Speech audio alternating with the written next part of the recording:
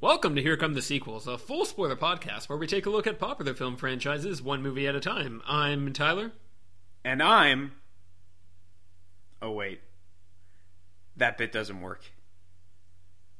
Never mind. I'm Alex. And over here, getting over a cold but warmed up by his good pals, it's Britton. So I apologize in advance if I cough or something. But hey, everybody, how you guys doing, boys? I'm talking to the audience, right? Well, we need to give about 30 seconds for them to respond. That's true. Yes, it's like Dora the Explorer. Yes. How are you? Good. Bueno. I'm here. I'm here. That's my response. Come on. So just everybody, full disclosure, just so we're all clear. Britton, Tyler, and I, we all watched The Man with the Golden Gun together. We sure did. But it was like a week and a half ago. Is so that right? Yeah, bit of a hiatus.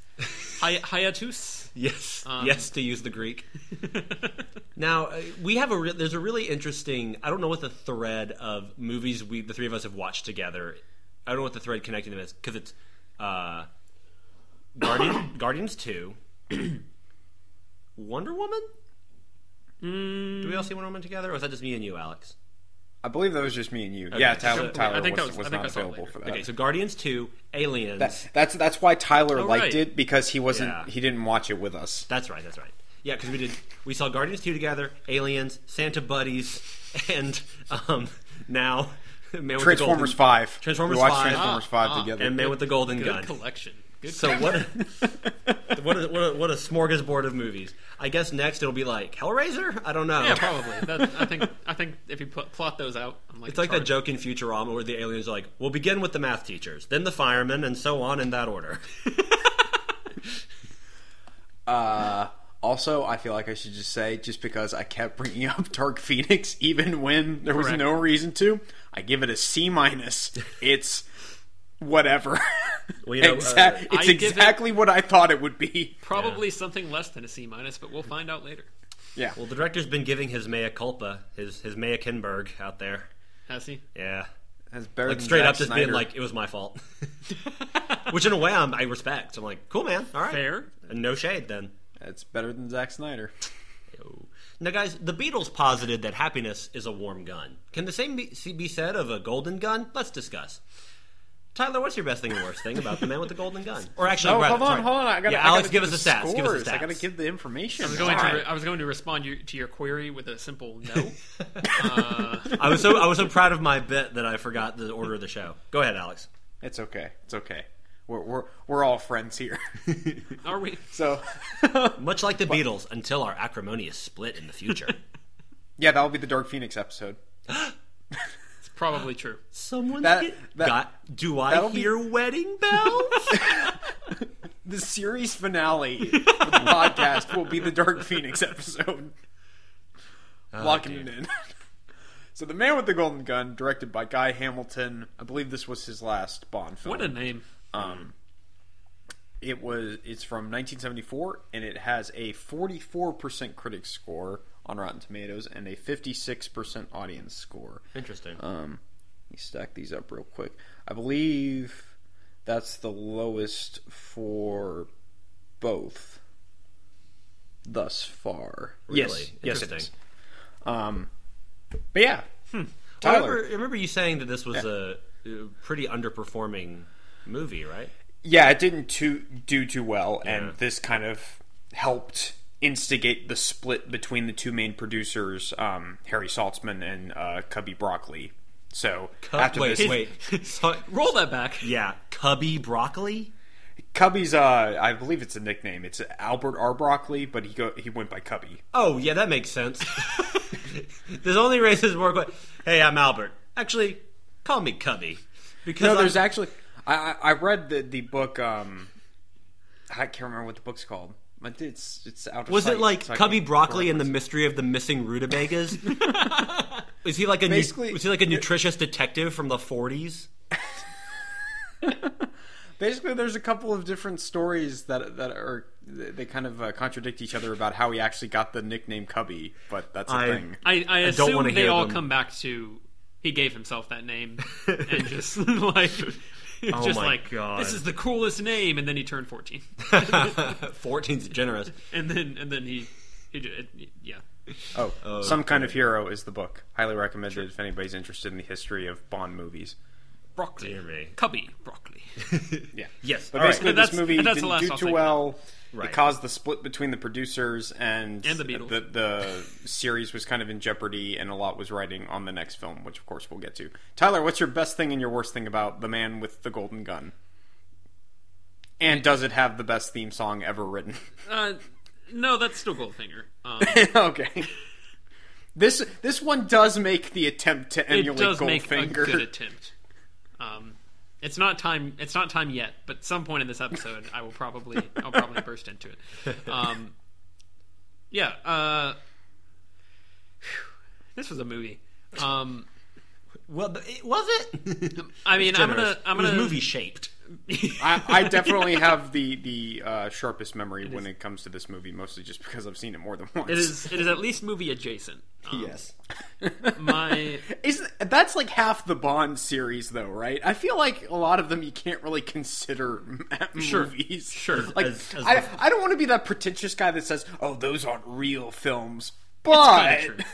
To If all right, real quick here.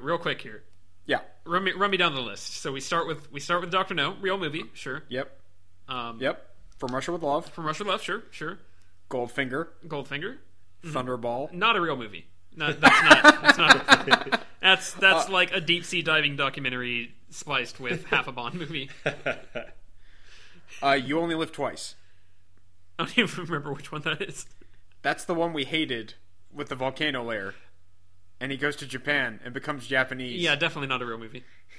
On Her Majesty's Secret Service. Sure. I can give that one. Diamonds Are Forever. Probably not. That's bordering. That could be flipped either way. That's a little bit along the lines of this one. Yeah. We'll have to And then- decide how we come down on this. Yeah, Live and Let Die. Sure. So that's like a 75% hit rate on movie versus not movie. Something like that. Yeah, and we're about to enter like cartoon fantasy land where they just, they looked at Roger Moore and said, "Hey, you like the funny stuff? Let's just do the funny stuff." I can't complain. I can complain a little. I'm going to complain a lot. I think I'm gonna steal the obvious best thing as Christopher Lee. I'm spoilers. I'm just gonna copy you and say Christopher. I was Lee's going the to say best thing as you well. gave it to Like, me. I'm You not- gave me the option first, so I'm going to take that. Like he is the clear best thing Yes. about this movie. Yes, and he's sort of quirky and weird in at least what they ask him to do, and so there's a lot of sort of like interesting elements to his performance there. Obviously, his voice is legendary, and the way he sort of just delivers lines and like kind of rolls with a lot of the. I mean, as you mentioned multiple times, what is it that he says at the beginning? Knick Knack Tabasco. Yeah, where he's Which is totally a joke from the James Bonding podcast, which I also recommend. Sure. I think I want to say they sell T-shirts Do they that really? say that. That's incredible. But it's just such a bizarre line that comes out of nowhere, and you're like, "Oh, this is our bad guy." Yeah. Knick Knack Tabasco. But it's Christopher Lee delivering it, so it works. Yeah, because Christopher Lee is awesome. And he says multiple ridiculous things throughout the movie. He has the little golden gun; it's pretty cool. Got the like separate pieces, the lighter and the pin and something else. Yeah, there's a couple You're of not- other elements. It's like a protractor, Banana a picture of Donamichi, A trash can. trash can. And so yeah, Don't worry, it's portable. kind of an interesting villain character, kind of fun, and I don't know if I think they utilize him to the best of like to what he could have been utilized to. I don't think so. They don't. In terms of being like a really compelling, interesting villain, and really, I don't think he gets many sequences that are like, oh wow, that was awesome. Like the finale is fairly cool, where Bond basically replaces the cardboard cutout of Bond at the end to catch him. It's pretty good. It's pretty good. But like they don't really use him in a way that I would prefer them to use him. I think he's this not is very really- intimidating. he only gets one other action sequence, and that's just the opening. Yeah. Well, I think this is a case of the character benefits from the actor. Yes. More than the other way around.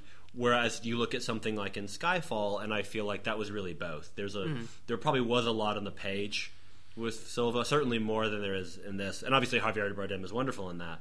Right. But with what's his name? What's his name in this? Toby? What's Christopher Lee's character's name? Francisco Scaramanga. Thank you.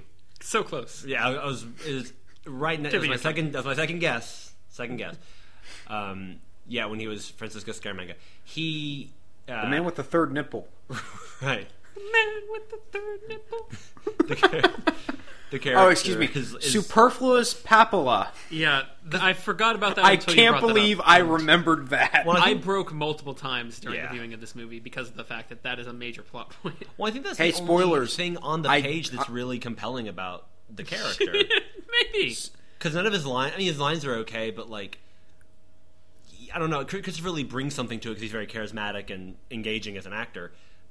So, yeah, I think this was something where the character... They benefited from casting Christopher Lee. This is not something that... If a lesser actor would not have... This would not have been their breakthrough role, I don't Right. think. Yes. What's your worst thing? Oh, by the way, just quick insert. I'm pretty sure he doesn't have a third nipple in the book. I'm pretty... I'm going to check just to be sure, but Good. I think it's pretty safe to say that's just a weird addition for the movie. I think my worst thing, and I don't even know what worst things I've given to the previous Bond movies, but this, I think my worst thing overall is the worst thing I've given to movies like You Only Live Twice and Thunderball to some extent. I guess those are really the only two that we like really... I mean, I actually liked a lot of at least the earlier part of Thunderball. But the back half of that, and then all of You Only Live Twice, I think both of those are probably the least enjoyed of the ones we've reviewed so far. And not counting Quantum of Solace, which is the worst Bond movie. I'll never let it go. Good.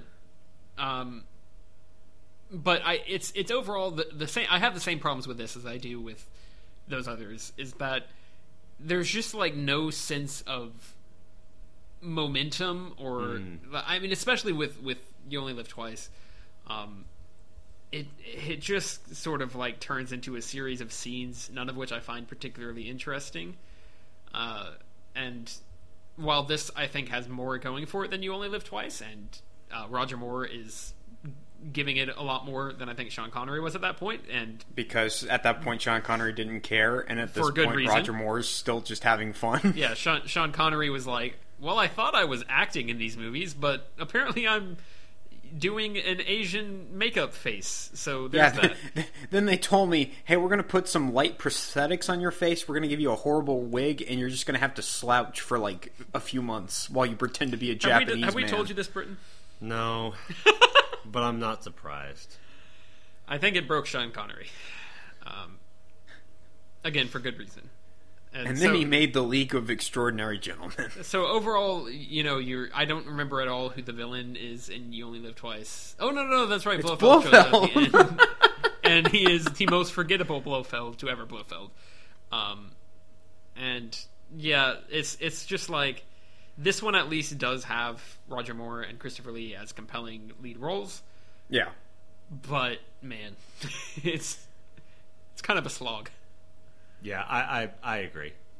There are moments of wacky bliss, but as a full experience, it's very sort of herky jerky and Yes. discombobulated.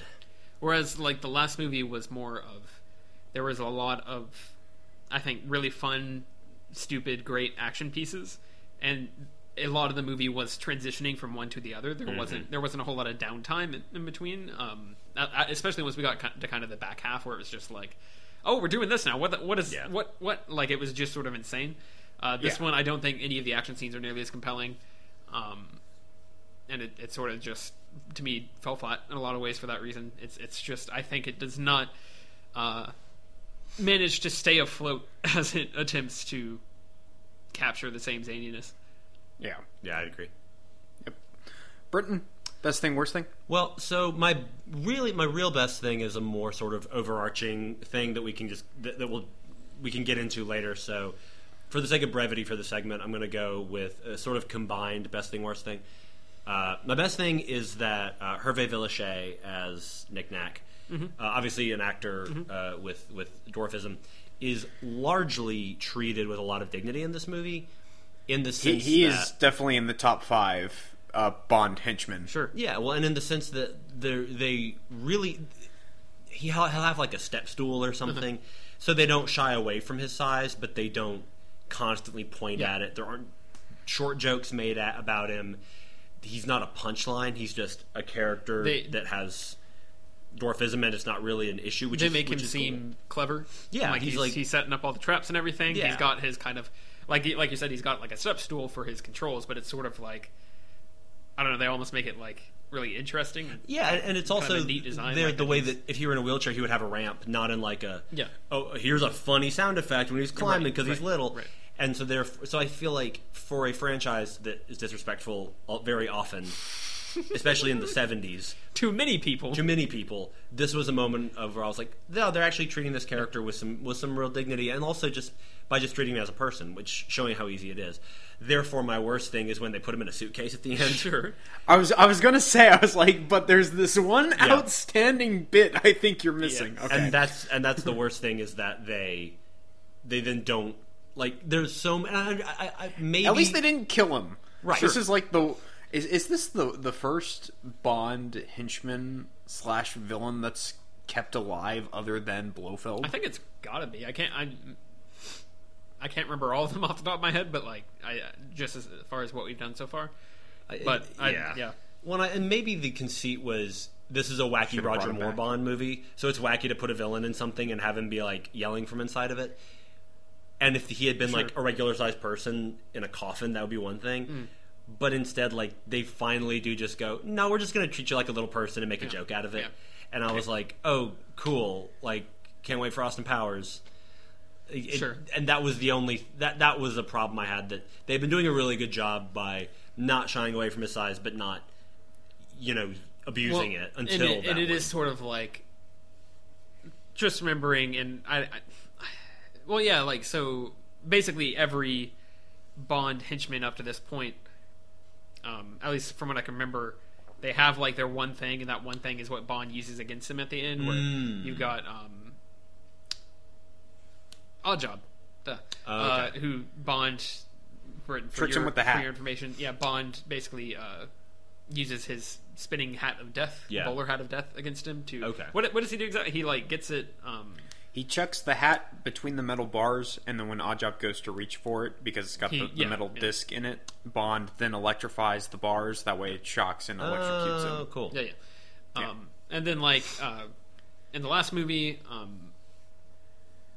he gets his arm cut or stuck on the little windowsill thing. Bond, like, snips the cable so that it can't work, and that's how he gets trapped. Kicks him out the window, I think there's other examples of that. I can't...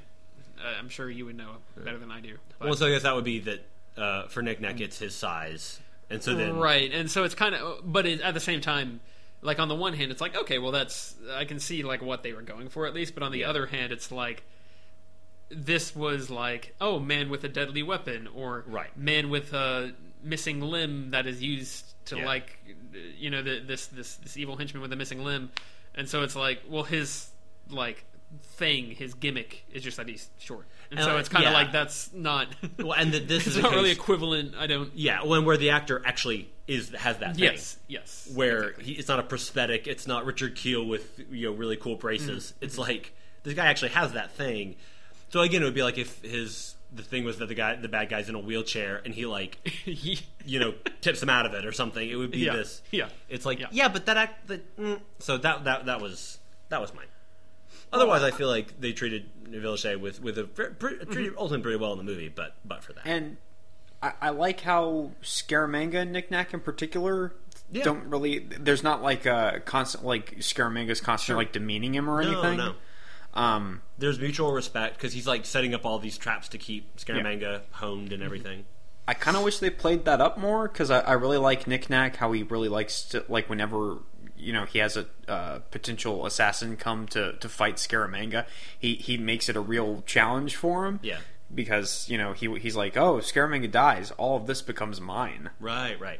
You know, I appreciate that element, but Yeah, for sure. you know, it's mentioned in passing practically, so Yeah. a lot of the interesting elements are just mentioned in passing in this movie. Sure. They're very surface level, and that's very, very problematic. Oh, Britton, I wanted to ask before I get into my best thing and my worst thing. So, is this your first Roger Moore movie, Bond movie that you've ever seen? No, Because obviously you didn't see right. Live and Let Die. I saw For Your Eyes Only like 2 years ago or something. Okay. Like I remember recently enough that I remember it, long enough ago that I don't remember it clearly. So yeah, Okay. I've seen For Your Eyes Only. So just based off of that, and then obviously this, where does Roger Moore rank on your Bond performances? Oh, he's my favorite so one. far? Oh, really? Yeah, because I find Bond. I feel like Moore and I feel similarly about Bond, and and because Moore is kind of poking fun at the character while playing him, that makes the character more interesting. Whereas I think that like Daniel Craig is playing Bond, and I like Daniel Craig. I think Daniel Craig is good, and I've liked the Daniel Craig movies largely, namely Skyfall. But like, I haven't seen. Okay, well, I've seen of the three that I've seen, but I think that Moore is one. The charm is so palpable. Yes. He's such a charming, likable actor that He can deliver some pretty terrible lines of dialogue Yeah. with finesse. it's because I think he's a good actor and he's got the charm, but also because of his approach to it, which is, hey guys, audience, this is kind of stupid, right? Let's all enjoy this together.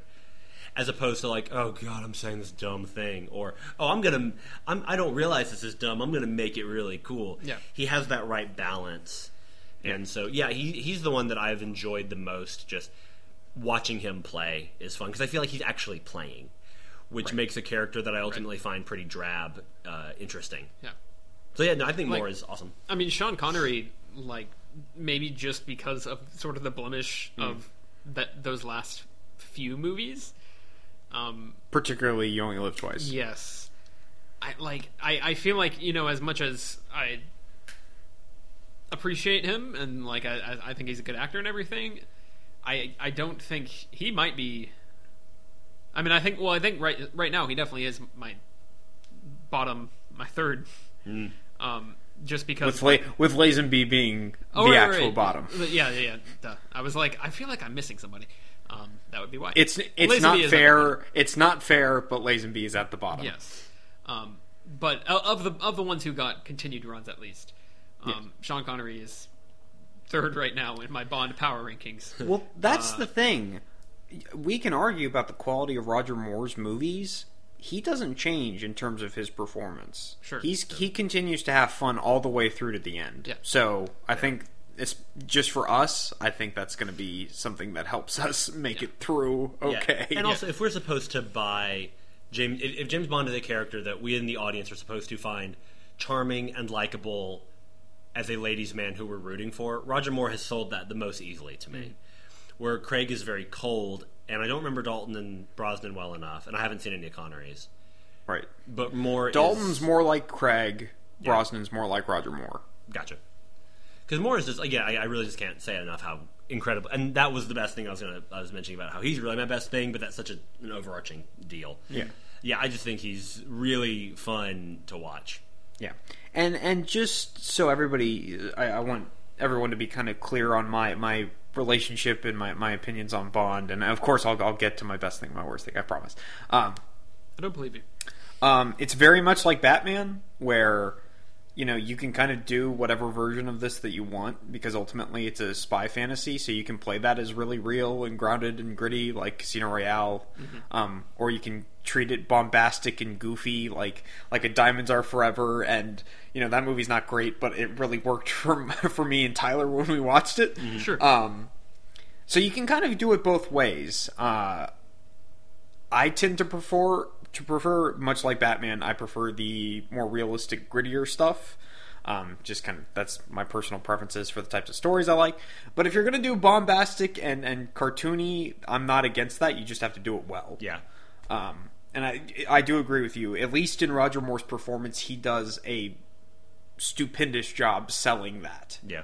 Even if the movies don't really assist him that well in that area. Although Live and Let Die did a decent job. He's way more comfortable in these movies as well, because the movie, I don't think that this, and to some extent Live and Let Die, are that different from Diamonds Are Forever. I think probably most comparable to Diamonds Are Forever, but also You Only Live Twice.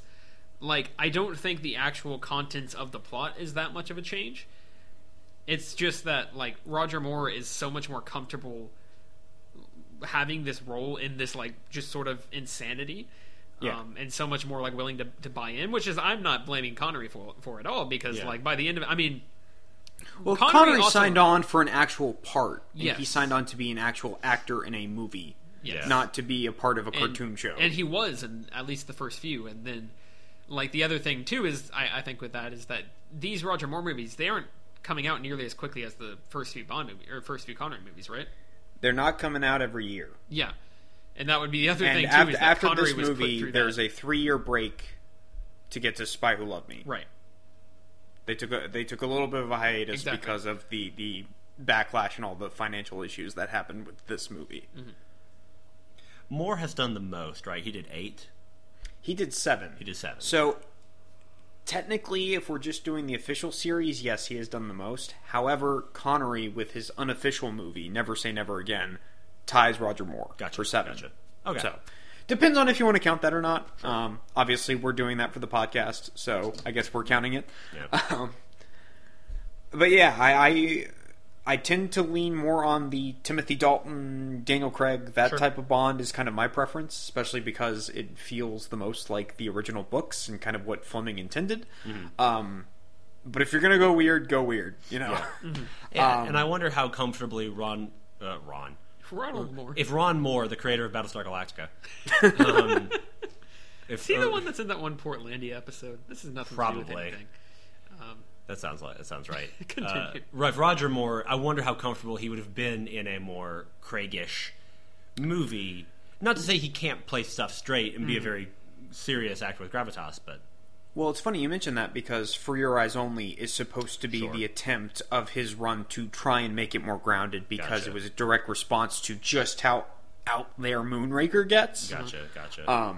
The Bond movies are constantly cycling between, let's be grounded and gritty, like the original source material. Then they get too big for their britches. They eventually just explode into madness, and they say, let's bring it back. This happens over and over again, and I'm just like, why can't we just stay like the style of the books?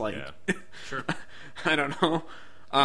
Or just like be smart with the people you get to write these movies. If you're going to have somebody like James Gunn writing a James Bond movie, because I feel like he would have the right tone and style if we're trying to get weird and bombastic. Sure. That'd be the golden gun right there. Yeah, there we go. So my worst thing kind of connects to all this. My best thing, like I said, is Christopher Lee. He's amazing. Yeah. There's got to be an alternate reality where he's actually playing Bond. Because I think secretly he would have been the best James Bond ever. Probably. And I really, really dig when they do a Bond villain that's supposed to be a semi-mirror of James Bond. Where it's like, his personality, he's not that different from him. He's like Bond if he had absolutely no sense of morality. Like an Azrael. There you go, yeah. Or half the villains of the MCU. But like Thanos and Ant-Man. There you go. Well, the villains that tend to mirror Bond like that tend to interest me more. Like there's Scaramanga, there's Silva, Javier Bardem in Skyfall. There's a few sprinkled throughout the series. Even Red Grant in From Russia with Love is very much like Bond. I tend to like those villains quite a bit. So I really appreciated that. And yeah, I really want like a series of Bond movies where Christopher Lee is actually Bond. That sounds really cool to me. There's an alternate universe where he played Bond and Gandalf. Yeah. Yeah. There was an alternate, literally, where he played Bond, and that made it like acceptable for him to play Gandalf instead of everyone thinking of him as the villain. Yeah. So my worst thing is going to be going along with, if you're going to get weird.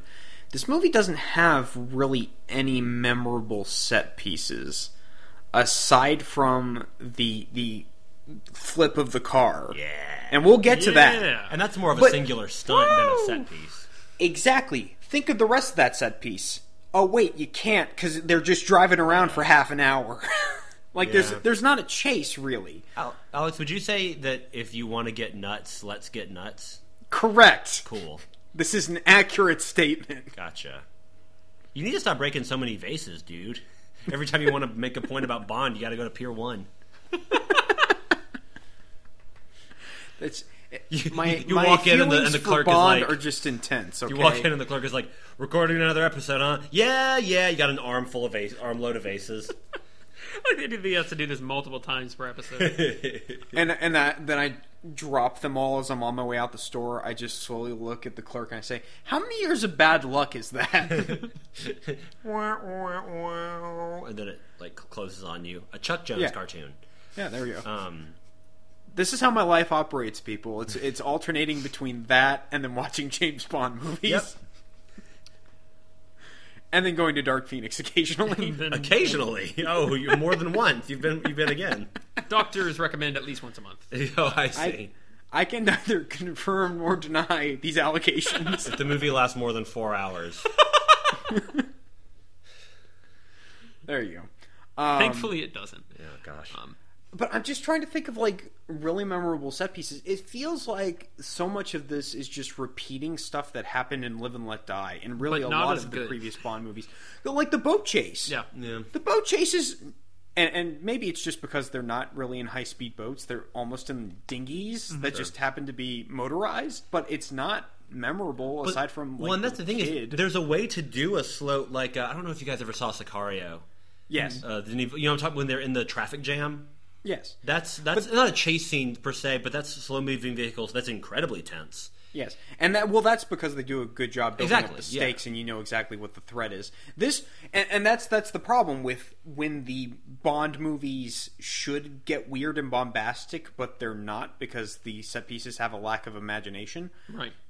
In these movies, Bond is invincible. There are no stakes for me like, oh, is Bond in danger? Yeah.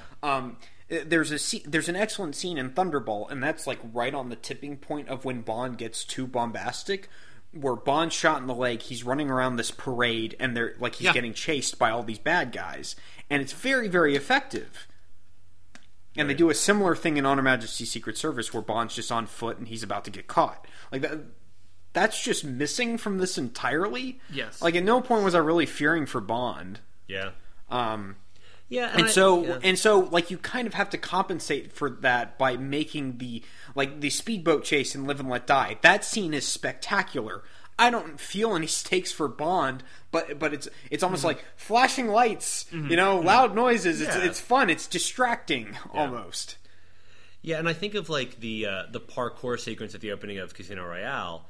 Yeah, which is a really great set piece. That whole sequence is really entertaining and creative and clever. Well shot. That scene also tells us a lot about Bond without having him to say. He doesn't have to say anything. Right. Whereas in Golden Gun, I remember the fake out with the fake James Bond at the end. I remember the speedboat, the flip rather of the car.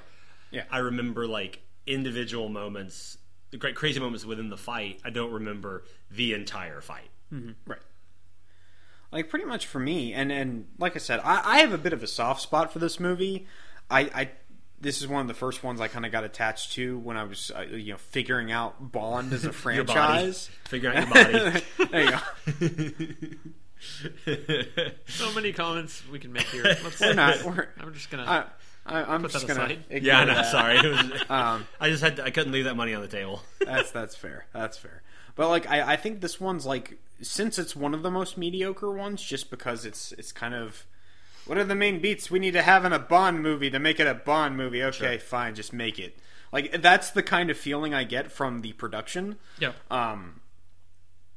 So like, it's got all the elements. They just they're not up to snuff. You know what I mean? And if this had been a crazy, crazy Bond movie and Christopher Lee was playing that up, he would have, and he was obviously great. He would have been so cool in that. Yeah. Likewise, if they had gone, okay, we're just doing a super serious, cool Bond, Lee would have been awesome. Yeah. But instead, they just kind of went, here you go. So Lee is still really good, but Right. And I think this goes to like the Scaramanga, like his island fortress. Yes. Those set pieces, like the sets are kind of lame. Yeah. Like Scaramanga's like funhouse where he draws in his potential, would be assassin, and they've just got like it's almost like at an arcade or something where they've got like those dummies that you would fire fake guns at. Yeah. Well, and in a good movie, they would all of those would be utilized. Really, it's like watching a horror movie and you see all these crazy characters and henchmen, and you're like, "Oh, I can't wait to see what they all do." But then they all die really quickly, Right? and it's like, no, I want utilize the locations that you have, and you give us this conceit of. Or like Dark Phoenix when they're like, "Oh, hey, aliens! What are we going to do with aliens? That'll be interesting." And then we see a guy with mutant braids fighting Storm. Lobo? Who? Who It's used Laurent the Dreadlocks vampire. Yeah.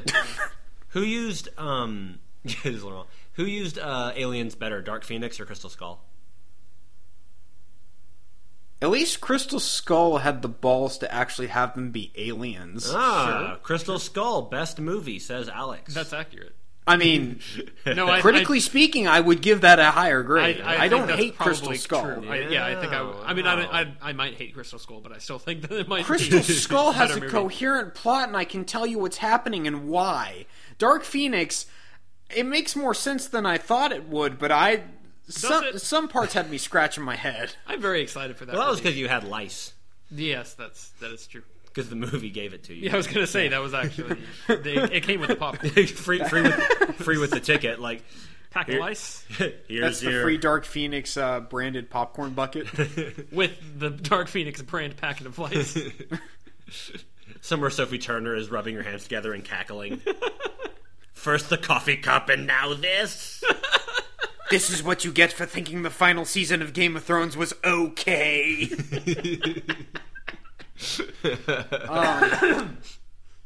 Yeah, that's my thoughts on the final season of Game of Thrones. It's okay. And Dark Anyways, Phoenix, it's lice. yeah. Like, I think the most memorable set piece, obviously the best stunt is the car flip, but the only other set piece I really remember is, like, the karate fight. Yeah. Oh yeah, That's it. I mean, I remember that it happened. Yeah. there were some swords. And once again, Maybe. this Bond is the jumps thing, through a window. and this is the thing that I keep harping on. Around this time period, the Bond movies are very reactionary to just what's going on in pop culture at the time. So, like, Live and Let Die, it's a blaxploitation movie. This movie is like, Bruce Lee's a thing, so they just throw in the karate stuff, even though it's there for a scene. It's not even like the plot of the movie. Yeah. Moonraker is a response to Star Wars, so they go into space, even though the book is not about space or lasers at all. There was that one Whatever. that was released in 1985 where he kills Mozart. That was a response to Amadeus. There you go, yeah. Yeah. I wouldn't put it There was past that one where he them. fought a bunch of gremlins.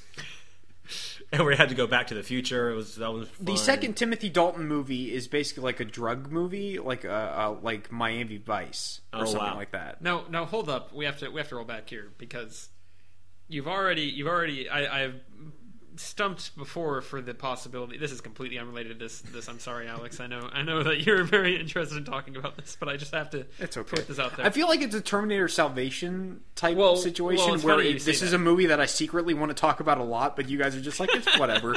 It's funny that you say that because I've stumped often. I don't know when the last time I did on the podcast was, but I have mentioned it often, at least in conversations, that I want Back to the Future, Terminator, Alien, and Predator to be combined into a franchise. Don't put the idea in my head that we should also include Gremlins, because it works. It really does. While you're at it, can we they're include just so Roger cute. Moore? Not even James Bond, just throw in Roger Moore. Yeah. Roger Moore, the movie franchise. Yes. That might be another reason that I am so into his James Bond is because by all accounts he was a super nice guy, And so that immediately makes me like Bond more, because I'm like, Right. even when Bond's doing problematic stuff, I'm like, but I bet when those cameras were off, he was super nice to everybody and respectful and cool. Whereas I've heard Sean Connery is maybe not as great a guy. Not like a monster, but, Sure. a little more of a jerk. A little more standoffish, maybe. He's a bit misogynist. Let's just put it that way. yeah. Whereas Roger Moore, I hear, was much more of like a classy, cool guy. And Daniel Craig is apparently like a super cool dude, too. Yeah. Which is great. For the most part, they're all really nice guys. The only ones with like question marks are like Connery and Lazenby. Yeah. Funny how Everyone that else seems to be pretty cool. Yeah, Dalton's awesome. Yeah, Dalton's awesome. Pierce Brosnan's awesome. Like they're all really cool. And I guess if you're trying to cast like somebody who's going to be like an international personality, who's like this is the face of your franchise for like a decade plus. Yeah, you want At a certain point, you say, like, let's cast somebody who's not going to get in the headlines for like being a terrible person. Yeah, you want someone who's going to really make a good impression on talk shows and stuff. And, Yeah. which was maybe less of a thing in the 70s than now, certainly. But. Yeah. Well, let's talk about the car flip, because there's two sides Yeah, to that coin. let's get to the heart of the matter. This is the defining issue of the man with the golden gun. Let's get to the thing that you've all been wondering. How do you tell your kids about the car flip and Man with the Golden Gun? Well, Tyler, I much feel like like other conversations, you'll need a slide whistle. Tyler, I feel like you should give us some context. Well, What exactly- when two people love each other very much, then it cuts to J.W. Pepper. Wow! well, because here's the thing. First of all, it is a legitimately brilliant stunt. Very good. Yes. Just speaking, this car leaps over a river, does a 900 or whatever degree turn, lands on its wheels, and keeps driving. It's a really impressive stunt, just visually. But to punctuate it, they play a Hanna-Barbera slide whistle, which is amazing and completely unnecessary and irrelevant. This is not like a theme throughout the movie. It simultaneously ruins the moment and possibly makes it one of the most memorable things ever. It was an incredible. Watching this movie with you guys was a ton of fun, because this is the kind of movie that is a great. Hey, let's all just hang out and watch this movie together. Because there was enough to keep us talking about it and to keep us all engaged, but not enough that we were all also able to talk about other stuff and still pay. It was like the perfect balance. Right. But that movie, like that moment, Tyler and I both just like died. We just completely lost our minds. Well, I had to stop y'all because I think we were like in the middle of the conversation. I think was you like, might guys, have. stop. You might We have, have yeah. to witness this together as a group of friends. It was so great. Like, I really loved that moment, because that was the shot in the arm that movie needed.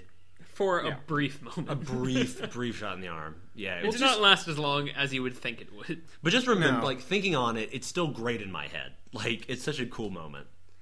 Well, just so everybody knows this, John Barry, who did the score for several of these films, and I don't know if he was in charge of like sound editing or whatever, he's the one that decided to put in that sound effect, and he has said since that is the one regret he has, or his biggest regret for any of the work that he's done. I'm just imagining this guy On Bond. He's 84 years old, sitting in a bar, grizzled, got a scar down one eye, and he's just like, man. He's like Bond, just like sitting there during Skyfall after he's been shot, and he's just like, I'm gonna grab a bottle, I hope you don't mind. Just like, why'd I put that slide whistle in there? Berenice Marlowe walks over to him and just waves her away. There's How much do you know about fear? I don't care about fear's slide whistle. I listened to It's like really a noir movie about Yeah, this for man sure. who's like reconciling with. I listened to a really great podcast called 20,000 Hertz that's all about sound in lots of different forms. They could do a whole episode on that moment, because it's so, and I don't know why it's there. Like, it doesn't even like. It's not like. In a different movie, like I said, if they went really weird, Sure, but that could work. But the thing is, I mentioned the Hanna-Barbera. Those sounds were wacky, but they also made sense for like when their feet are scrabbling and they're about to run, or if they slip on a banana peel and they hit, and it's the sound of an impact. And I get that. Why is a car turning a slide whistle? Like, that doesn't make any that doesn't relate to the action at all. Yeah. No, you're totally right. Like, So it's just this mind boggle that I love so much. Again, like, it's a great moment. I don't think anybody's going to argue with you that it's completely illogical. And like, oh my gosh, it's so Well, fantastic. my favorite part of the moment, and I like the stuff that comes before and after it, Yeah. because I like J.W. Pepper. He's obnoxious in this, and I kind of love it. I love that he's back. He looked like remember in Ed, Ed and Eddie when they have a jawbreaker and their cheek would swell to like 10 times the size of their head? Yes, His cheek Yes. was like that the whole movie. Oh my god. Yeah. I don't know whose idea it was to bring him back after the last one, but The fans. good on them, I guess. I love the moment where Bond sets up the car to do the flip, and J.W. Pepper, "You're not gonna." "I sure am, boy." "You ever heard of Evel Knievel?" And then he does it. And then J.W. Pepper's reaction after the car does its flip, like he's like rocking back and forth because he's not buckled in. That's all just delightful. No seatbelt can contain him. Yeah, apparently not. Yeah, it's just bizarre, and I don't know what to make of it. I'm trying to think of other like individual moments. I genuinely liked the fake out with the Bond mannequin. Sure. Not like, oh, that was a masterstroke, but I was like, that's a cool. Well, it's nice that they set it up payoff. at the beginning with showing that the Bond mannequin and having Bond has been in Scaramanga's sights, like he knows who he is, Right. So that tries to create an air of threat to it. However, we've entered kind of cartoon fantasy land where people just know who Bond is and know what he looks like. Yeah. I guess. Yeah, because they don't really show that like Scaramanga's got he doesn't have like what's that? What's that thing? A Brother Eye that Batman has? Oh, like a computer system. Yeah. What's it called? Brother Eye. I think it's Brother Eye. Yeah. That sounds right. He doesn't have like one of those set up in his lair where like, oh, okay, he's got camera. He just sort of does know who Bond is. Right. Well, it's even more confusing when you realize, like the inciting incident is that M receives a bullet that says 007, and it's a golden bullet. So they're like, oh, Scaramanga is like he's on the hunt for you. Yeah. But then you realize, oh, Maud Adams is the one that sent the bullet because she wants Bond to save her from Scaramanga. So it's not even like Scaramanga was like actively involved trying to hunt down Bond. Like there's, I don't know, there's that air Is of that how that threat works? is just gone. Yeah, I remember very little about we were this. talking a lot through that initial briefing scene, Yeah. mostly because Bond. The best part is M's like, all right, tell me everything you know about Francisco Scaramanga, and then Roger Moore, because Bond knows everything and he's the perfect human being, he just Francisco starts listing Scaramanga, off, the Golden Gun Pokemon. and like he's literally just listing off like his Spouting off Pokemon facts. stats. Great. I almost feel like he should have like a Pokemon trading card of Scaramanga, and he's little just bit. reading off the. It's got like a the baseball background. card. It's Christopher Lee. He's got a bat slugged over his shoulder. It's just like, Yeah. But then he goes, oh, he also has a superfluous papilla, a third nipple, sir. And M's like, my God. They talk about it It's for like a minute. yeah. A lot of that scene. I was watching the weirdly upholstered door, yes. and I remember this. and hating the 70s very much. Why was that your? I I don't understand wanna you were burst all your on opium bubble. all the time, but like, why is this your interior? Britton, you want me to ruin something for you? So if you'll recall in Skyfall, M's like fancy like 21st century office blows up towards the beginning of the movie, Right. and at the end when Ray Fiennes takes over, we're back in like the original 60s and 70s office, and that door is there. Oh, I gotta That's a rewatch thing. that again. Guess I gotta rewatch Skyfall. I'll be right back. See, like Skyfall, perfect example. That does a great job of mixing in the more serious, Yep. grounded, character-driven stuff that comes with Daniel Craig's movies and the books, while also having like really bombastic, fun set pieces and having a little bit of wink, wink, nudge, nudge. Isn't this all just a little bit ridiculous? Yeah. Like it has a really good balance. Is that the one where he lands in the train and then fixes his cufflink, or is that? Yes, That's that, okay. It's Skyfall. Yeah. And I feel like this movie it's yearning for that type of feel. Yeah. Yeah. Because there's some parts in this movie where it gets weirdly serious, where it shouldn't. Like, there's a whole bit where he's, like, physically abusing Maude Adams' character to try and get information out of her. Like, he's threatening to break her arm. And apparently Roger Moore felt horribly uncomfortable, the whole time shooting that. Sure. I'm like, I feel like Book Bond would probably do this, but at the same time, like, this doesn't fit Roger Moore or Roger this Moore Bond version. would not. I'll give you a purple nurple. To your superfluous papal. That would have been great as if that had been part of Scaramanga's downfall, because it was otherwise useless. Well, It was literally the most pointless plot. I also did love when Bond was going undercover as Scaramanga, and he had a third one, but it was in a completely wrong part of his body. Yeah. Well, then High Fat, he walks up to him and he's like, "Why are you here on my grounds? You must leave." And then, like, Bond undoes his shirt and shows the fake third nipple, and he's like, Scaramanga, come talk with me. And all the assumptions made there are just the worst. Yeah. There's only one person in the world who has one, and it's right, yeah. Well, it's just strange because one of the defining physical characteristics of Bond in the books is that he has a scar down one of his cheeks. Huh. So I feel like you could just say, oh, in this movie, Scaramanga's the one with the scar on his cheek, and that's the physical defect that Bond uses to sneak into this place. Like, the fact that it's a third... Whose idea was that, is my question. Francisco Scaramanga, the third nipple Pokemon. It's just so strange. I don't know. I think Cubby was in the brainstorming session. That hack. This was actually Harry Saltzman's movie. Apparently they kind of switched off who was kind of in charge of production. Whenever they wrapped the movie, they said, all right, that one's in the Cubby. There you go.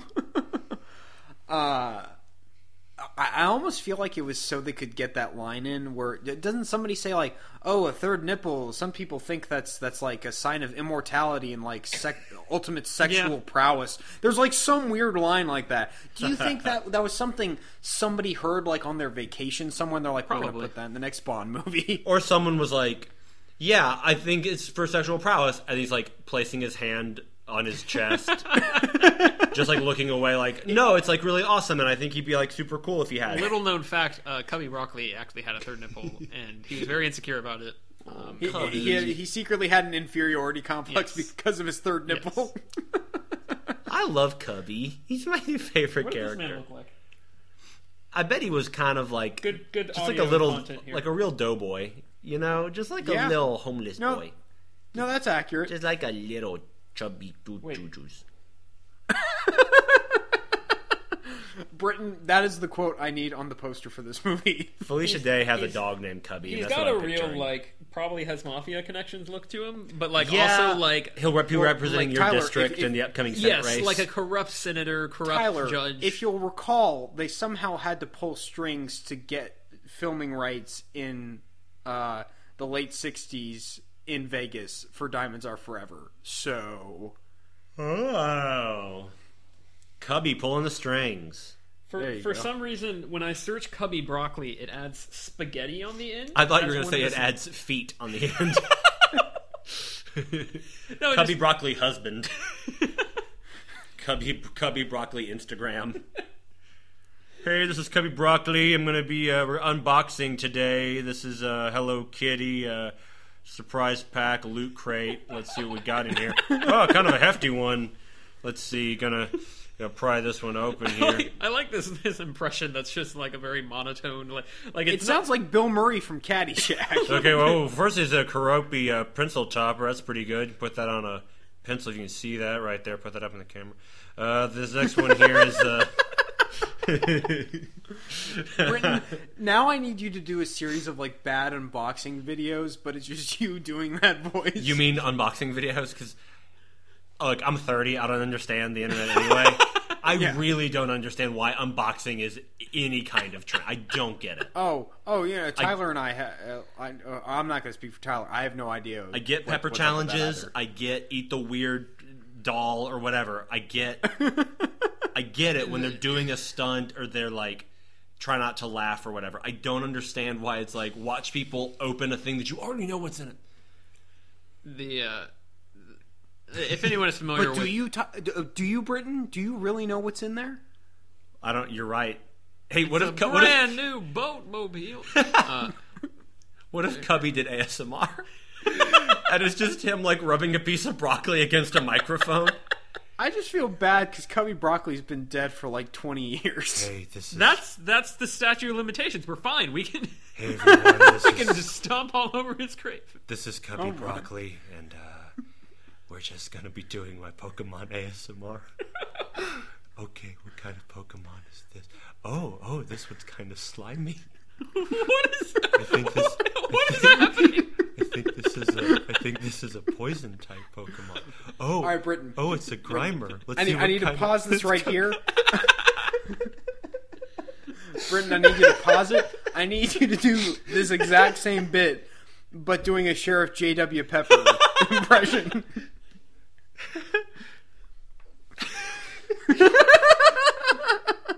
Hey, what's up, everybody? This is J.W. Pepper of the Louisiana State Police. Welcome to my JWSMR. We're going to be... I'm going to be brushing my toothbrush against a hairbrush. Wow!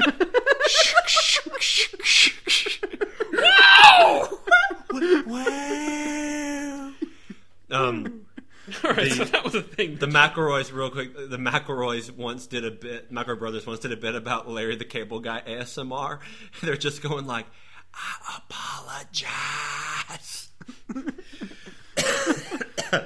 Well, now that we've successfully put our audience to sleep or helped them discover something about themselves. There's a car that flies in this movie. That's accurate, isn't it? Yeah, like in Grease. That's true. That's very true. Yeah. Now, one thing that I think is kind of strange, and I'm not sure if this is like an actual connection or not, mostly just because Christopher Lee, bad guy escaping the heroes at the last second. Is it supposed to be in Attack of the Clones at the end when Christopher Lee escapes? Is it supposed to be a riff on this? Yes. All right, moving on. Given that George Lucas also poorly used Asian situations in those movies. There you go. Well, I do wrong. like how... If you're going to have a character who's constantly like insulting people because of their race or whatever, and he's just going to be, just saying the worst things, Sure. At least Sheriff J.W. Pepper, he's treated like an idiot. Right. The movie is condemning that behavior. And like the scene where he's like, "What have you people have never seen an airplane before?" And very clearly like they're staring off at it because they know what it is because they're smart and he's just oblivious. I do like that they kind of cut it off and like he's out of the movie. So he's really only in one sequence, and then you could argue two. Yeah, I mean he must have honestly, and this isn't a joke. He must have tested really well after the first movie because there's no reason for him to be there. Oh, it's totally a. At least the producers liked him on the last one, so we got to bring him back. Sorry, guys, I'm looking up Star Wars third nipple. Not finding really anything. Oh, that's Boss Nass. Sounds about right. Honestly, yeah, I was gonna say Kit Fisto, but Boss Nass makes way more sense. The head How do you think he got to be the head of the Gungan Gungan Council or whatever that is? Yeah. He's got magic powers with that third nipple. Yeah. He's got the Force. There's always a bigger nipple. Can we make a Star Wars podcast that's called that? And just no explanation ever as to why it's called that. We'd attract a very unless you listen to this specific episode. We would attract a very specific demographic. And we're talking. All right, pros and cons of The Last Jedi. And they all think we're talking about that area on the Death Star. Yeah, there we go. Oh, so it's like inverted, or we are having a hard time talking about this movie. I don't remember. And look, if we recorded closer to the viewing, I would have had more to say. I don't know if I would have had more to say. You know what I mean? And this is like, I don't know. This is like we said. It does feel so disjointed, and there's just scenes put together. Mm-hmm. I mean, and it feels like it doesn't know what it wants to be. It feels like it's just the next James Bond movie. It doesn't feel like it's got a soul or really like a purpose. Like it doesn't have a mission statement. And I keep wanting to bring up the Bond women just to like include them, but I really don't know what to say about them. You know what I mean? Well, aside from the fact that Bond Britt Ekland sleeps, is attractive, but she's completely pointless. they're and is both kind of beautiful, played as an idiot. and Bond sleeps with one, and while the other And is Maud hiding in the closet. Adams' character seems interesting, but then she's just abused and then killed. Yeah. Yeah. How does she die? Bond goes to the sumo wrestler match. Oh, no, it's not a sumo wrestler match. He goes to the boxing match, Right. or kickboxing match, and then she's just sitting there with a bullet in her chest. Yeah. Yeah, the chest. And yeah. somehow Scaramanga and Knick-Knack were able to sneak her in there, or maybe they shot her before then. They did a whole Weekend at Bernie's thing, like, oh, honey, you're so... Oh, she's already been pre-gaming. Come on, honey. Pre-gaming for the sumo wrestler. Yeah. Let me wipe that ketchup from your chest. Look at you. You shouldn't go to... I almost mentioned a local restaurant and gave away our location. Oh, my God. It's Anchorage, Alaska, by the way. Exactly. The Ketchup Shack. The ketchup shack, not the burger shack. The ketchup. Yeah, we just get different ketchups. You like, just drink ketchup. It's, just Dijon ketchups. It's that they've Bare Naked got Ladies like kind of a ketchup fountain, like it's a Ah. soda fountain, but And, it's and, like and if you want a little variety, they have tomatoes as well. So they're not even mustard, just whole tomatoes. my whole favorite is tomatoes. Sergeant J.W. Pepper's homestyle family ketchup. It's And he doesn't even put peppers in it, which is right there. Just Sure, left it on the sure. table, JW. Is there a little post-it note on every single bottle that says "for whites only"? Wow. just went right for it there, didn't it? What do we think the JW stands for? Just white?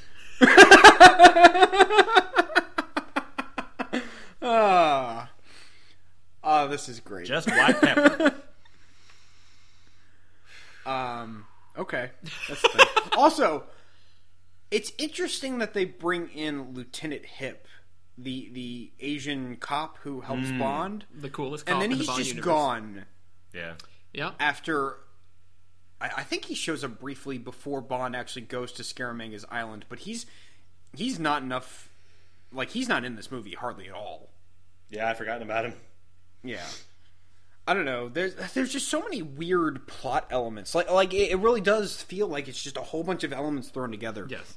And like I said, they're trying to do like a Bruce Lee karate thing, and that's why we have the karate school scene, which is kind of cool, but at the same time, what? It's not cool enough to it- warrant a random moment. It does tie into, like, as a larger thought on that, like, it ties into, I think, to the fact that, like, going back to You Only Live Twice, Yeah. where both are about Bond going to Asian countries and interacting with Asian peoples in, like, all sorts of capacities. I don't know. Like, It's an excuse to explore their culture. exactly. quote, Like, unquote. and that's the thing I wanted to point out is that, like, I feel like it's really uncomfortable to us to watch these movies, more so than, say, Live and Let Die was, even though Live and Let Die is admittedly offensive. Like, it's, hard to really get around that. But it is... Let's just say dated. Yeah. But the thing with that is that, like, at the time, like, race and sort of,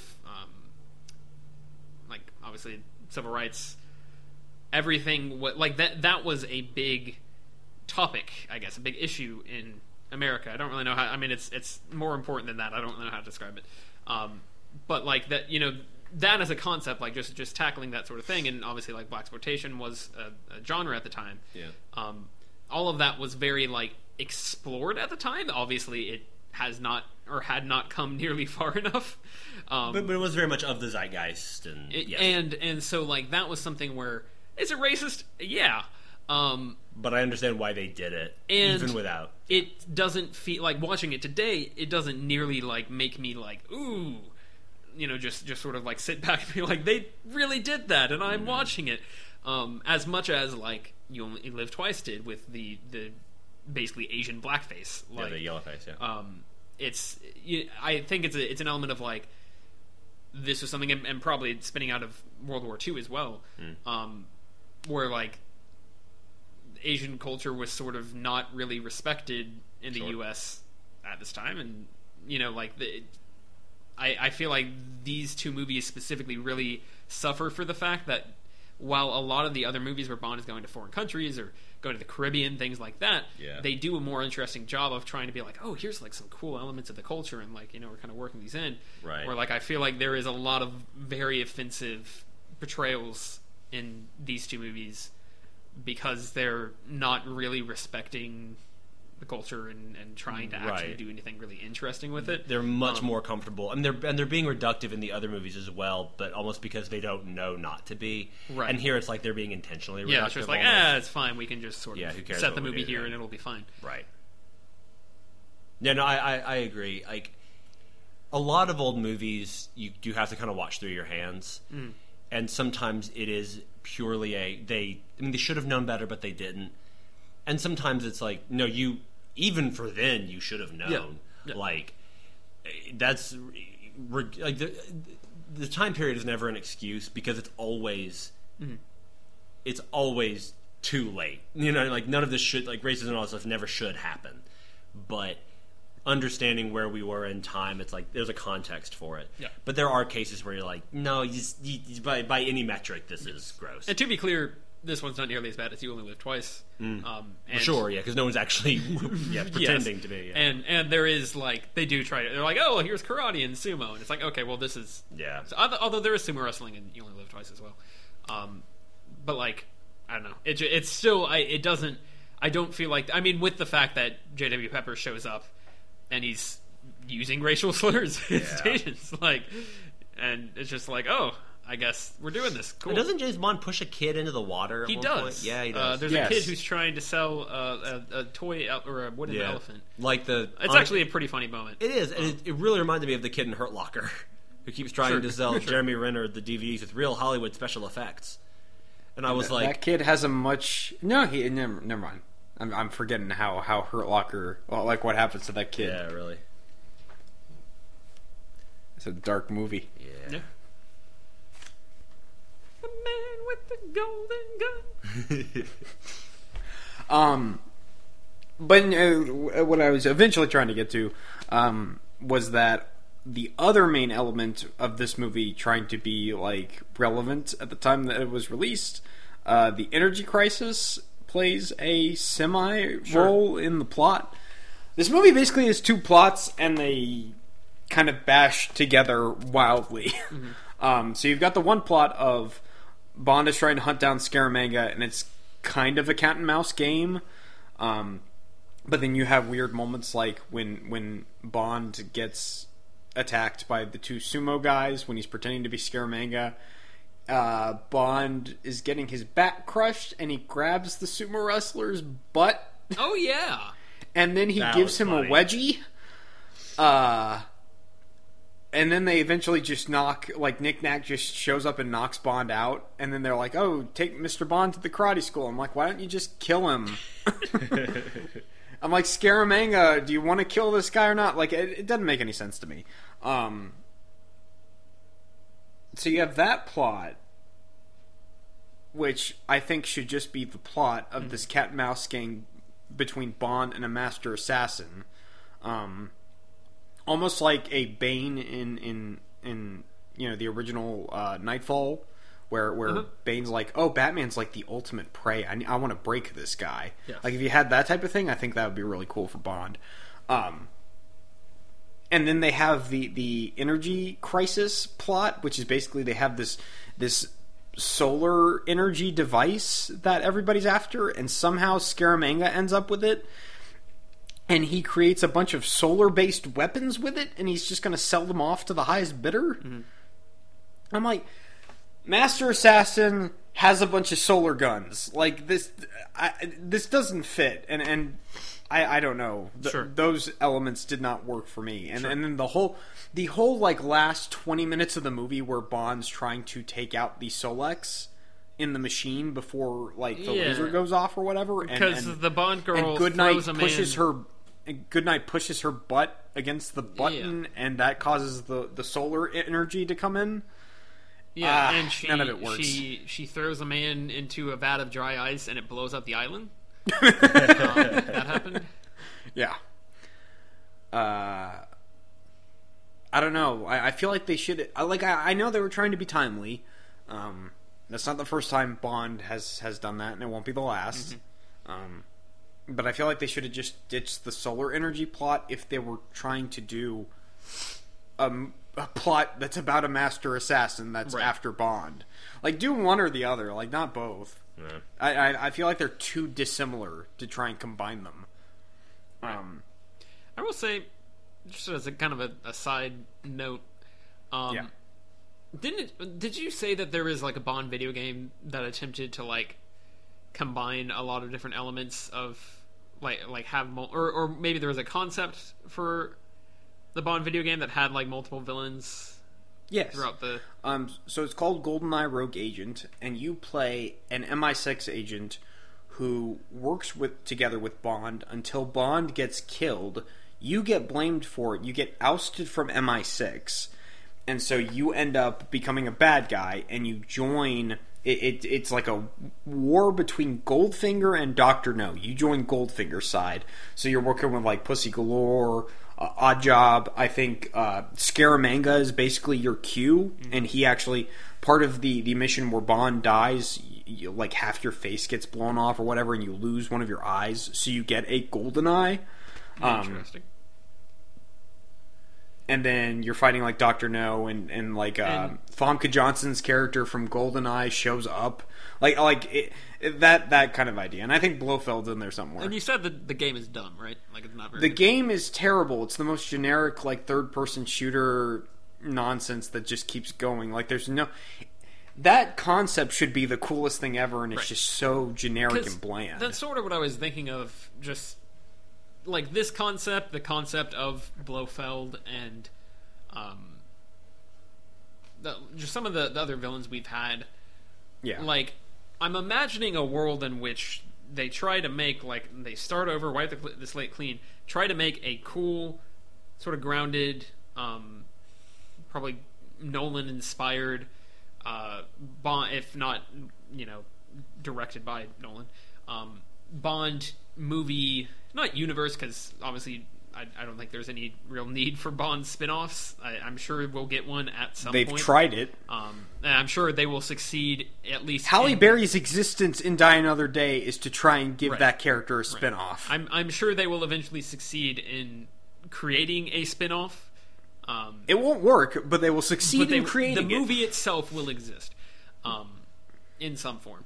But my point is that, like, I'm just imagining a series of Bond movies where, like, you have an escalation, like knowing all the cast of characters that you're working with, and all the villains, and the most popular villains, and the coolest villains, and like these cool concepts. Yeah. And knowing like where you can actually, like, starting from the beginning, so that, unlike, I mean, it sounds like the books kind of are meandering a little in the same way, where it's there's a lot the same way as the movies, where each one's just supposed to be a separate adventure for the most part. They're not. It's not supposed to be like a Game of Thrones, where it's like this is all just one continuous story. Yes. That's not really what they're going for until you get to the last few. Right.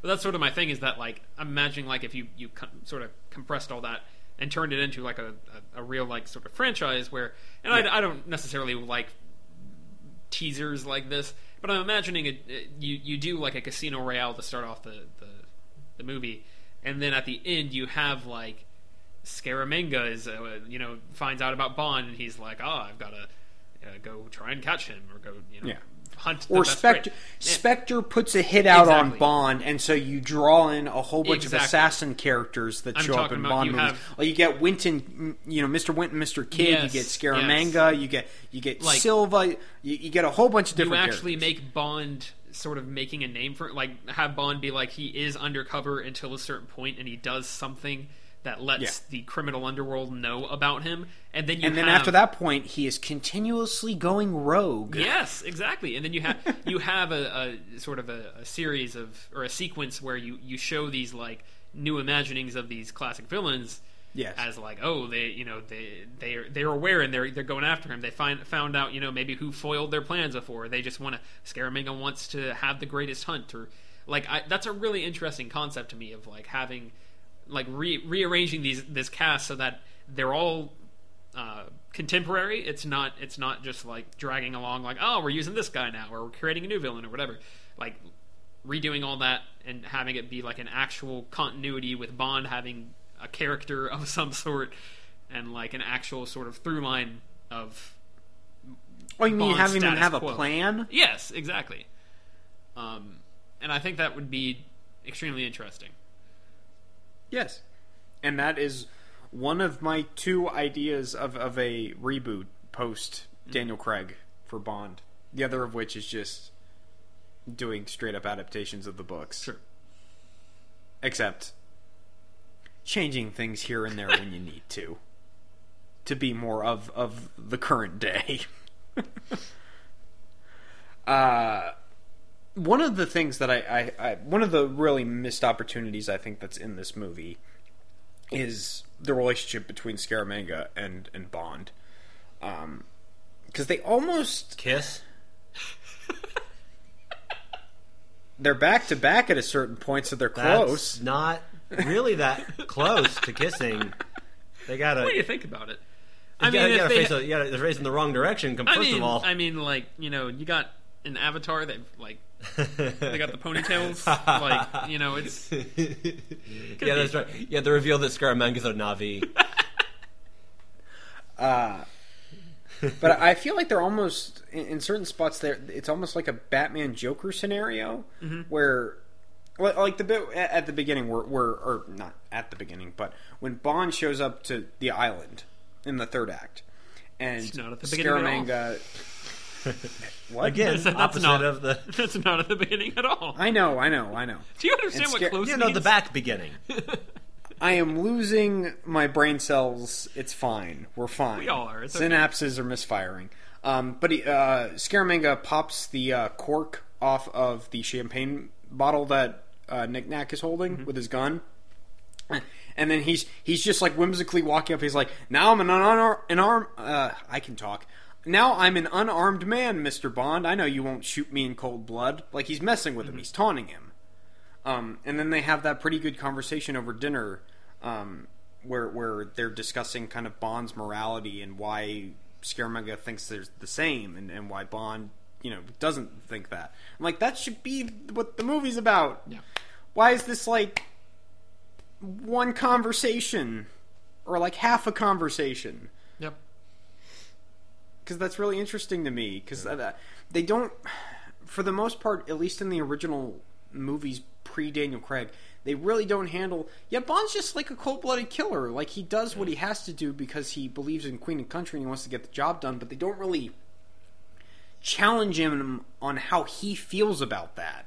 It's like the opposite of Logan or Dark Knight, where there's a conversation that sums up the movie's theme, as opposed to suggests an alternate theme. Yeah, it really does come off as we need filler, we need dialogue filler. Which is how a lot of those scenes come out in Bond movies. I feel like Dr. No had one like that. Yes, and it was the most interesting bit of the movie. Goldfinger has a little bit of that. Like, I feel like there's a lot of, here is an interesting conversation that makes the movie seem like it had a lot more ideas than actually made it onto the film. Well, that's something straight out of the novels, because there's a lot of cases where there's just like whole chapters where it's just a conversation between Bond and the bad guy, and it's just discussing their worldviews. So it feels like they're trying to pluck from that just a little bit. Right. It's like just smear it in there just a little bit. I don't know. The movie's not weird enough to be fun in that way, and it's not serious or interesting enough to, you know, be taken seriously. Yeah. To sort of sum up my feelings on it, this was a movie that I had a lot of fun watching with you guys, because like I said, there was enough to riff on and to keep us engaged, but also not enough that I felt we couldn't break from paying attention and we'd lose stuff. Right. I was consistently engaged with the movie and had a lot of fun watching it. I don't think I would have had that same fun if I were watching it by myself at home. No. And I think I would have missed those moments of zany fun, because I would have gone... I think, honestly, I would have zonked out pretty early and have spent the rest of the movie, like, researching other movies on IMDb or something. Right. Just like, well, this is making me think of a bunch of different movies that I'd rather be watching. I'll go watch The Vivitch or something. That's a all right. That's a turn. But there's other elements in the movie that I really like. There's really cool individual scenes that I like. Like when Bond goes to confront the guy who makes all of the weird guns and he makes Scaramouche's bullets. That's a really fun scene, and they've got the gun that's made for a guy who's missing some of his fingers. And like there's an actual setup and payoff with that in terms of Bond threatening him with that gun. That's a really cool scene, and like you're saying, Tyler, if we were to do like this very interesting, like we're gonna reinvent all of the classic Bond characters and we're gonna make it like this cohesive series, like things like that would make it really like the John Wickness of it, trying to build on the world and explain it, you know. Is John I really Wick think the actual good Bond franchise? Ooh, yeah, probably. I mean, John Wick's the good anything franchise. Sure. Good the Toy thing Story that franchise. John Wick is missing that Bond movies have is John Wick's never really going on a mission.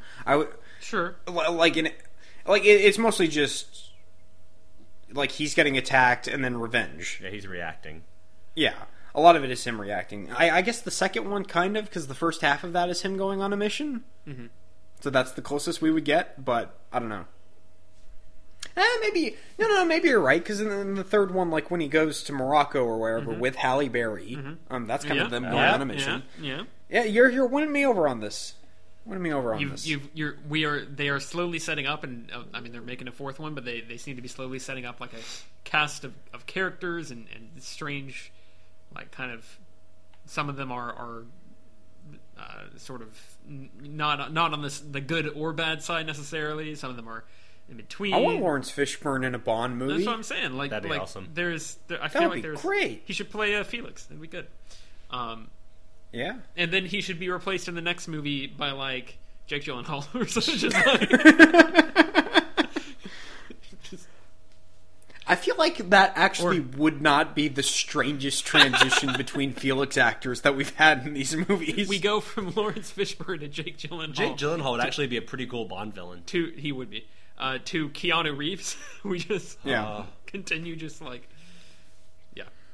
Well, because I feel like just for the longest time they haven't really had and capitalized on a villain who matches Bond, not just in terms of like intelligence, but also in fit, being physically fit. Like Mads Mikkelsen, not really a physical match to Daniel Craig's Bond. Mad about Mads. Matthew Almeric, right, from Quantum of Solace. Like, he's not a physical match. That's a fun fight scene between the two of them, but I'm like, Daniel Craig's going to win. Christoph Waltz is obviously not a physical match. Silva, they don't really get into a tussle, so that's not really a thing anyway. It's sort of he's like not a combatant himself. It's sort of like it would have been really interesting if, like, I mean, it's the Red Grant thing, where like Red Grant was a great Bond villain. Red Grant is the perfect example of this. I think that is the best version of this, aside from maybe GoldenEye, but I'm not going to get into that because I don't want to spoil too much. He's supposed to be very clever, but also he is like stronger than Bond. Like he looks bigger than Bond. It would be like if Dave Bautista was the villain of Spectre, and like he was played as like a actual sort of. Now I'm just imagining Dave Bautista as Blofeld. I'm like, that's a better idea. Yeah. You're not wrong. Britain, we're locking it in. Dave Bautista was Blofeld the whole time. I still don't know what a Blofeld is. It's a fish. It lives in the That's ocean. exactly where I was going. It's a type of fish. I think if you eat it, you die. Much like Christoph Waltz. It's poisonous flesh. Yeah, really. I believe it. I don't know. Do we need to talk about the Bond girls any more than we already have? The movie doesn't really allow. Yeah, the movie is not expecting us to care. Yeah, they're gross. Like, they're pretty. The end. I mean, the the treatment of them is gross. Sorry. There's the scene where They're gross. There's the scene where Bond's having dinner with Goodnight, and by the way, she's his secretary in several of the books. She's not like an active agent on the field. Also, this movie is very different from the book. This book was the last one written by Fleming, and he only completed the first draft before he died. So it's not a complete piece, but it's completely different. There's the scene where they're having dinner, they're about to like have a toast, and he says, "Oh, well, we don't know, you and I could be on opposite sides of the world in a year." Like, I like that little bit of dialogue and interplay between the two of them, where it's Bond actually talking to a girl, not just about the mission, which I feel like is just missing from most Bond movies. He's like progress. Yeah. But then he just shoves her in a closet because he's got to have sex with Maude Adams. Sure. So, I don't know. The movie is deeply flawed. I'm not gonna argue against it, even though I enjoy it despite its flaws, mostly because I see all the elements in there that I really like, and I can kind of latch onto those to get me through it. What did I give Thunderball? C-. Yeah, do you guys want to jump into letter grades? What did I give? Well, do we need to talk about the theme song first? It's great. What did I give Diamonds Are Forever? No, not Diamonds Are Forever. That's bad. What did I give? I gave You Only Live Twice an F, right? Correct. Quite. I'm going D. I'm gonna do the same thing. That's what I figured. I'm gonna go D+. Yeah, I can still have fun watching this movie. I will watch this again at some point. Oh, in the I had a future, really fun time watching it with y'all because I was watching it with y'all. Right. Yeah. Which I will say, we watched You Only Live Twice. That was not fun. Like, it was fun for a little while, and then it was. It was Tyler, myself, and Joseph all watching it. Joseph fell asleep. He literally fell asleep more than once. And Tyler and I were just going, we want to just blow our brains out. This movie is a nightmare. Yeah, like halfway through, we were like, "This isn't fun anymore. What have we done?" Yeah. So it's not there. But I've said this before, and I will say it again. I don't think any movie for me is going to be worse than You Only Live Twice. That sounds about right. Just me. That seems like a good baseline. The worst movie ever. Good baseline. But yeah, next week will really be that's the real measure for how you feel about Roger Moore and his series of movies, because that's kind of, it doesn't get higher than The Spy Who Loved Me. Interesting.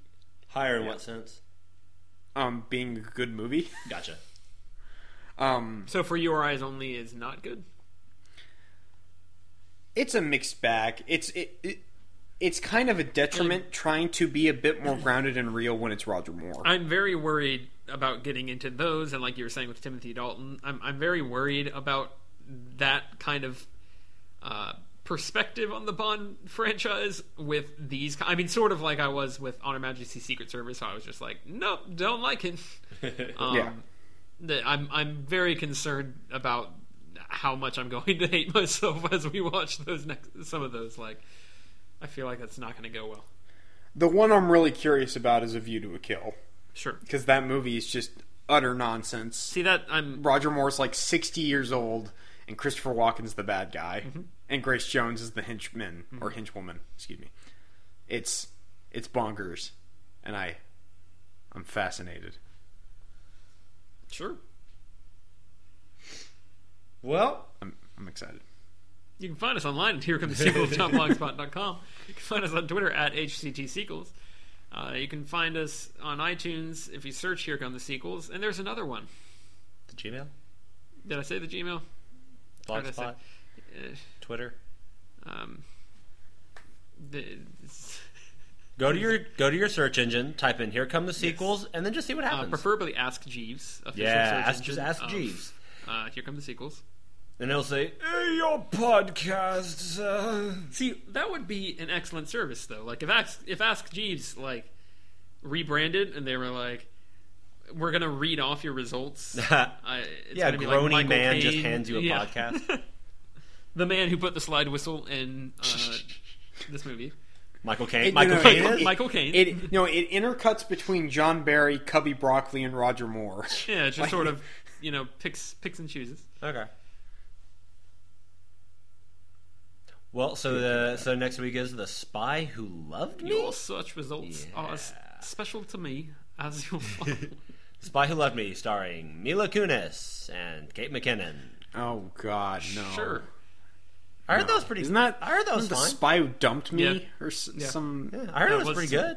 You know, I think it I got like- fine reviews, Mila Kunis is funny. especially Jupiter Ascending. Yeah. Movie sucks. Oh God. Or as I call it, Hotel for Dogs. Because he's a dog man in it. He's looking Mila for a place. Kunis? Well, Channing Tatum. He's looking for a place to stay to lay low. And the whole time Eddie Redmayne's just like, these crazy kids and their dogs need to get out of my hotel. I Doing that recently thing. watched. These crazy kids. I recently watched Les Need to get out of my hotel. I recently watched Les Miserables, the movie version. Oh, the Hugh Jackman. Which Yes. version? Which was interesting. That was a strange experience. But Eddie Redmayne showed up at some point, and I was like, "Is this what like normal Eddie Redmayne? Like he's pretty good. Like he saw it, you know. Yeah. He's having to sing, and I don't know if that's really his forte, but it's fine. Like And he much was like- just doing yeah. doing an Eddie Redmayne, and I was like, all right. And much like in every other Eddie is Redmayne interesting. performance, he always looks like he's about to cry. That's correct. He has water pooling in his eyes in every scene of every movie he's Yes. in. And that actually works for a character like Newt Scamander, who we're supposed to like, and we're supposed to think is kind of cute and adorable. And it works for Marius. But Yeah. not Roy, evil emperor man who's supposed to be threatening. And the Eddie Redmayne performance that I like, The Theory of Everything. I still need to see that. It's a very good movie. I like it a lot. Yeah. Last week I recommended a Turkish coming of age film. This week I'll recommend The Theory of Everything. A little more mainstream. It's a biopic that I think does a pretty good job. There's a lot to be discussed about the casting of a non-disabled person, but I think he does a really good job with it. There's also a lot to be said about the treatment of the two sides of the love story, but I do think that in terms of giving the actors meat, Felicity Jones and Eddie Redmayne have threw mutton at them. literally throughout mutton at the both of recording them. of the film. They both have a lot to do, and Felicity Jones is fantastic in that movie. She's really, really good. Also, if you don't want to watch that because it's a boring Oscar bait movie, Felicity Jones is in Star Wars, so let's watch it because she's in Star Wars. You remember Star Wars? What a swerve. I think of the boring, quote unquote, Oscar bait movies that year. The Imitation Game is the boring one to me, in that I fell asleep during it. I found Theory of Everything actually very involving. Imitation Game was very. I don't- Benedict Cumberbatch. I don't is good, feel like but I don't feel like I properly set up my bit with the correct amount of context. I was pretending to be a crazy Star Wars fanboy there. Oh. It was not properly set up. I I apologize. did have the to thought, I was everyone like, involved. why is Alex telling us to watch Rogue One? He doesn't like that movie very much. Certainly not as much as I do.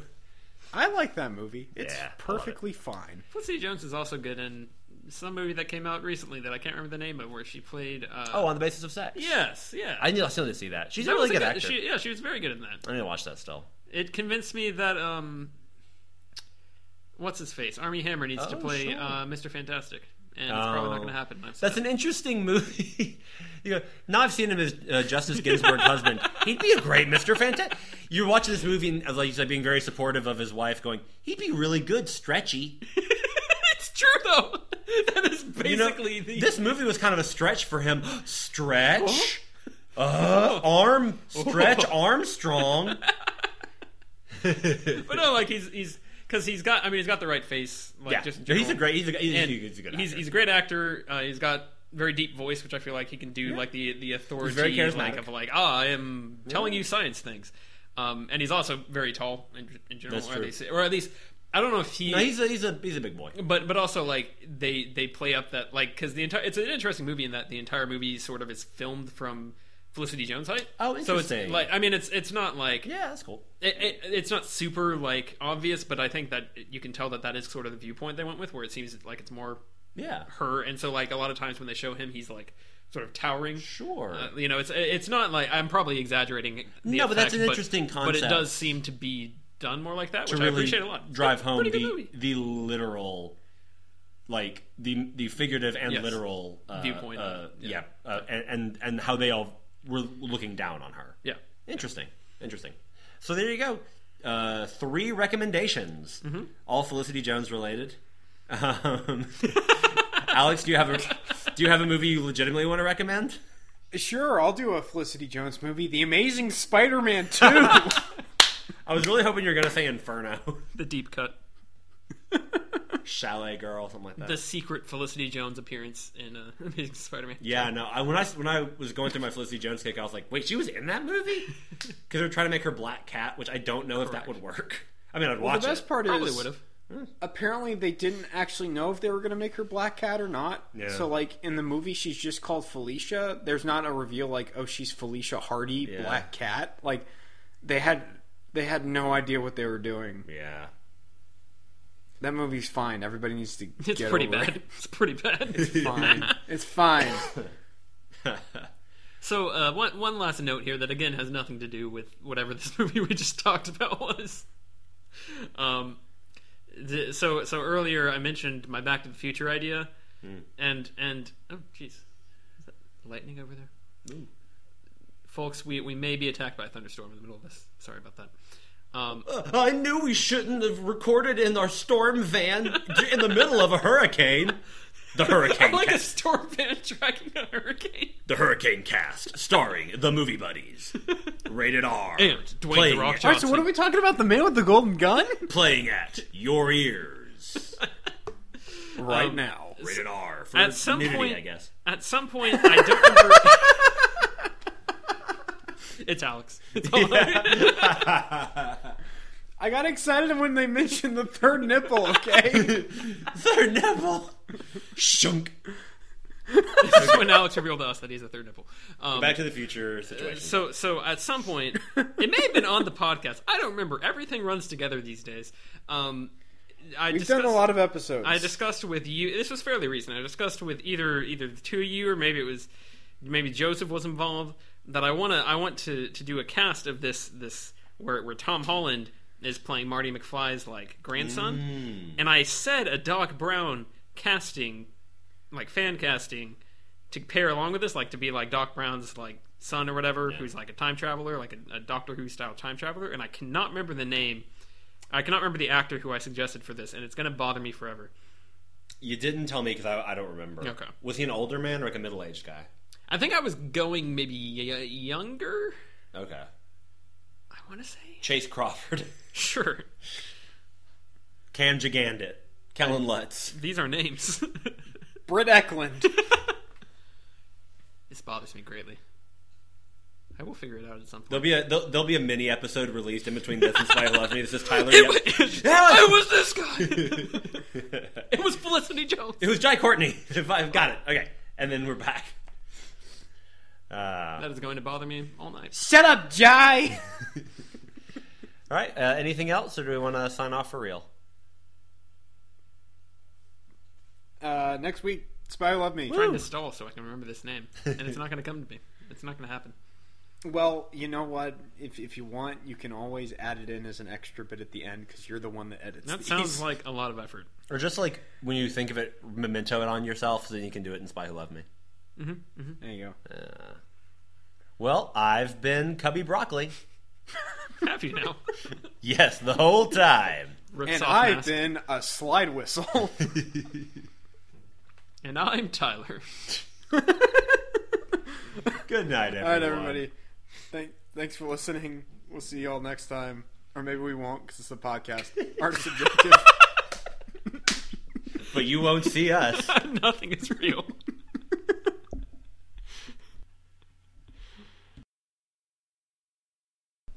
Here comes the bonus. It was David Tennant.